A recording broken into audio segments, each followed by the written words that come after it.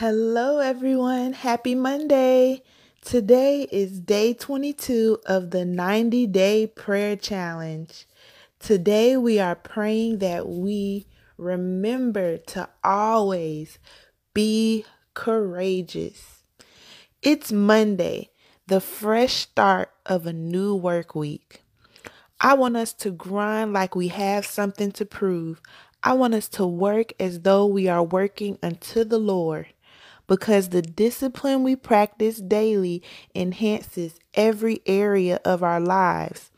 Our physical, mental, emotional, and most important of all, our spiritual life requires determination to be successful and courage to block, dodge, and beat opposition at all costs. We have to make up in our minds we will be great, we are strong, and nothing will keep us from what God has for us. I will not fail. I am connected to the Most High God, and He will never fail me. These are the things we need to say to ourselves. So what are you going to set out to do today, tomorrow, this week?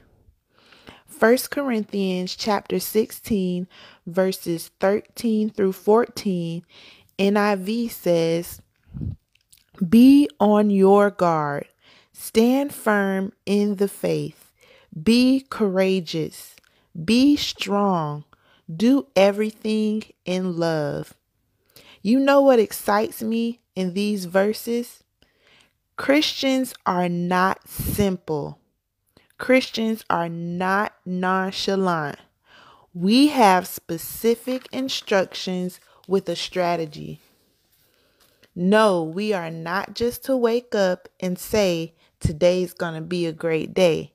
Today, God's got this. No, we are to be on guard, be vigilant, watch as well as pray. Be aware of what is going on around us, taking in account of who, what, when, why, and where. Then stand firm in faith. We will not be moved by what's going on around us. Because we have been vigilant, on guard, we know exactly what's going on. Now we can have specific prayers. You see, combine that with unwavering faith. This will produce courage. We will be so strong in the Lord. So here's what we do. 1, be on guard. 2, stand firm in faith. 3, be courageous. 4, be strong. 5, do everything in love. And number 5 is the most important, because if you have done all these things, but then you don't do it in love, then all of that would have been done in vain.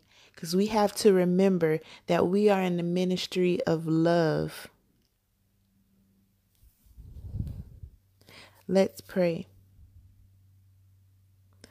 Lord, thank you for a wonderful day, Father, that you have given us. We are alive. We are in our right minds. We are breathing.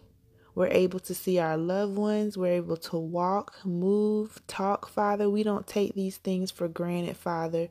We pray that as we set out to do the things that we have to do, our responsibilities, if we are able to do our passions, any hobbies, Father, I pray that while we navigate throughout the day, Father, that we have courage, to stand up for righteousness, that we have courage to face our problems head on and not run away from them or not give into it, Father.